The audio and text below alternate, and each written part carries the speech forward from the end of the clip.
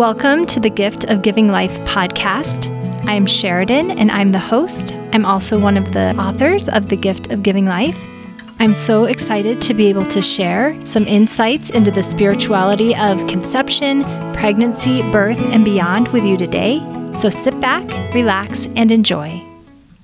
Today's episode is entitled The Power of a Mother's Blessing, and it's a blog post written by Heather many years ago. It seems like every general conference I have my ears and heart open to and searching for messages about birth, womanhood, and motherhood. They are topics that I can always rest assured will get addressed in some way during general conference. This time my heart was especially touched by Elder Henry B. Eyring's talk entitled Continuing Revelation. He spoke about the privilege we have of being able to receive revelation for ourselves and those within our stewardship. He gave several examples of how revelation can be received, but I was especially moved by his story about his mother and how she was able to receive revelation for him. He said, quote, "The revelation of a parent has its lasting effect in the personal revelation that continues in the child. My mother must have understood that principle of revelation. As a young man, I would close the back door very quietly when I came home late in the evening. I had to pass my mother's bedroom on the way to mine. However quietly I tiptoed, just as I got to our half-open door, I would hear my name ever so quietly. 'Hal, come in for a moment.' I would go in and sit on the edge of the bed. The room would be dark. If you had listened, you would have thought it was only friendly talk about life. But to this day, what she said comes back to my mind with the same power I feel when I read the transcript of my patriarchal blessing. I don't know what she was asking for in prayer as she waited for me those nights. I suppose it would have been in part for my safety, but I am sure that she prayed as a patriarch does before he gives a blessing. He prays that his words will come to the recipient as the words of God, not his. My mother's prayers for that blessing were answered on my head. She is in the spirit world and has been for more than 40 years.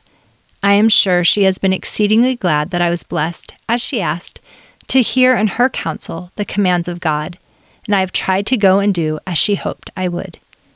End quote. He got incredibly emotional as he spoke these words about his mother.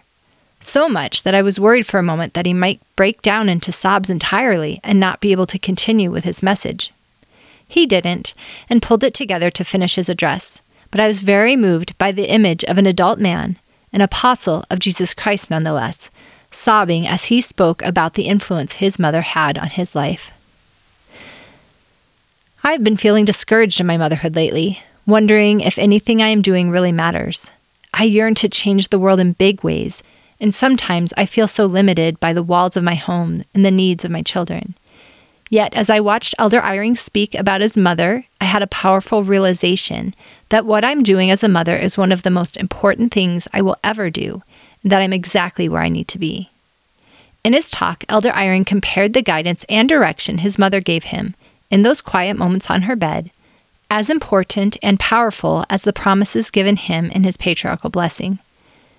He said that his mother prayed with the type of power that a patriarch does before he gives a blessing, and that she received revelation and spoke words that came directly from God. That is a powerful comparison, and a reminder to me that motherhood is a calling that comes with real spiritual power and authority.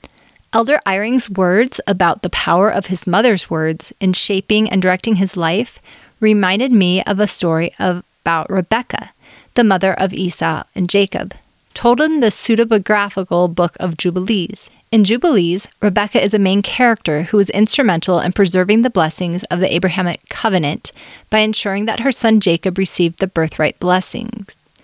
When his older brother Esau found out what had happened, Rebekah and Isaac sent Jacob away to find a wife and to avoid his brother's anger.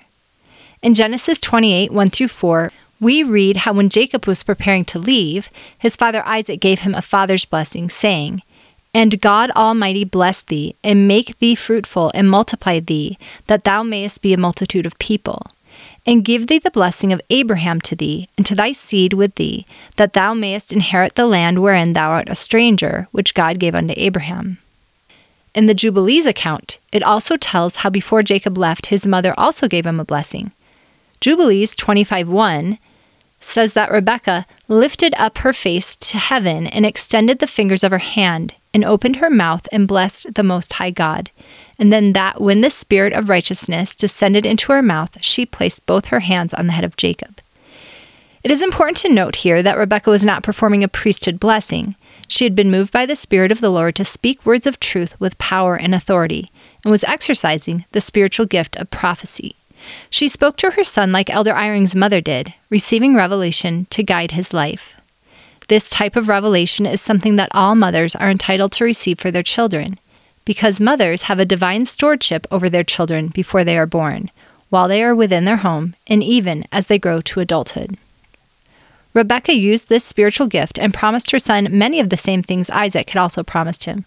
She said, quote, "Blessed art thou, Lord of righteousness, and God of the age, and may he bless thee beyond all the generations of men. May he give thee, my son, the path of righteousness, and reveal righteousness to thy seed, and may he make thy sons many months during thy life, and may they arise according to the number of months of the year. And may their sons become many and great beyond the stars of heaven, and their numbers be more than the sand of the sea. And may he give them this goodly land, as he said he would give it to Abraham and to his seed after him always. And may they hold it as a possession forever.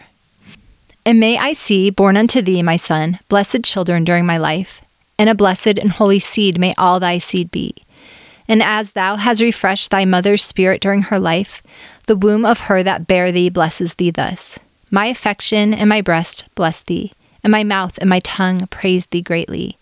Increase and spread over the earth, and may thy seed be perfect in the joy of heaven and earth forever. And may thy seed rejoice, and on the great day of peace may it have peace. And may thy name and thy seed endure to all the ages. And may the Most High God be their God, and may the God of righteousness dwell with them. And by them may his sanctuary be built unto all the ages. Blessed be he that blesseth thee, and all flesh that curseth thee falsely, may it be cursed." After she ended her blessing, she kissed him and told him, "May the Lord of the world love thee, as the heart of thy mother and her affection rejoice in thee, and bless thee." This was probably the last time that Rebekah ever saw her son, as he didn't return to his homeland again until he was an old man. Yet I can imagine that he never forgot this blessing from his mother, nor how her words and actions influenced and shaped his life. Through Jacob would come the 12 tribes of Israel and the carrying forth of the Abrahamic covenant to the whole world, and Rebekah's choices and influences had a big part in making that happen. As I watched Elder Eyring's display of emotion about his mother and the power of her words in his life, I was reminded just what a powerful calling motherhood is. It is more than giving life to a child. It is more than cooking, cleaning, feeding, and nurturing that life into existence. It is about shaping and molding individuals into the spiritual giants they are inside. It is about receiving revelation and direction from God that will influence and bless your posterity. It is about serving others with power and authority. It is about influencing the course of history, and it is about changing the world. So don't be afraid to open your mouth and help guide your children with power and authority. It is your birthright and your privilege as a mother. You never know what great work God is working through you or how your words and actions will shape generations. And don't ever doubt that what you do matters, because it does, more than you will ever realize. Thanks for joining us today. If you have an experience that you want to share about the spirituality of pregnancy or birth, please contact us. We love having guests on the podcast, or if you prefer to just write up your experience, we are happy to share it on our blog or on Instagram. And also, please share the podcast with your friends. This is how the word gets out that birth and pregnancy can be spiritual. The podcast and our book is one of the greatest ways to share that, as well as, of course, you sharing your experiences with your friends.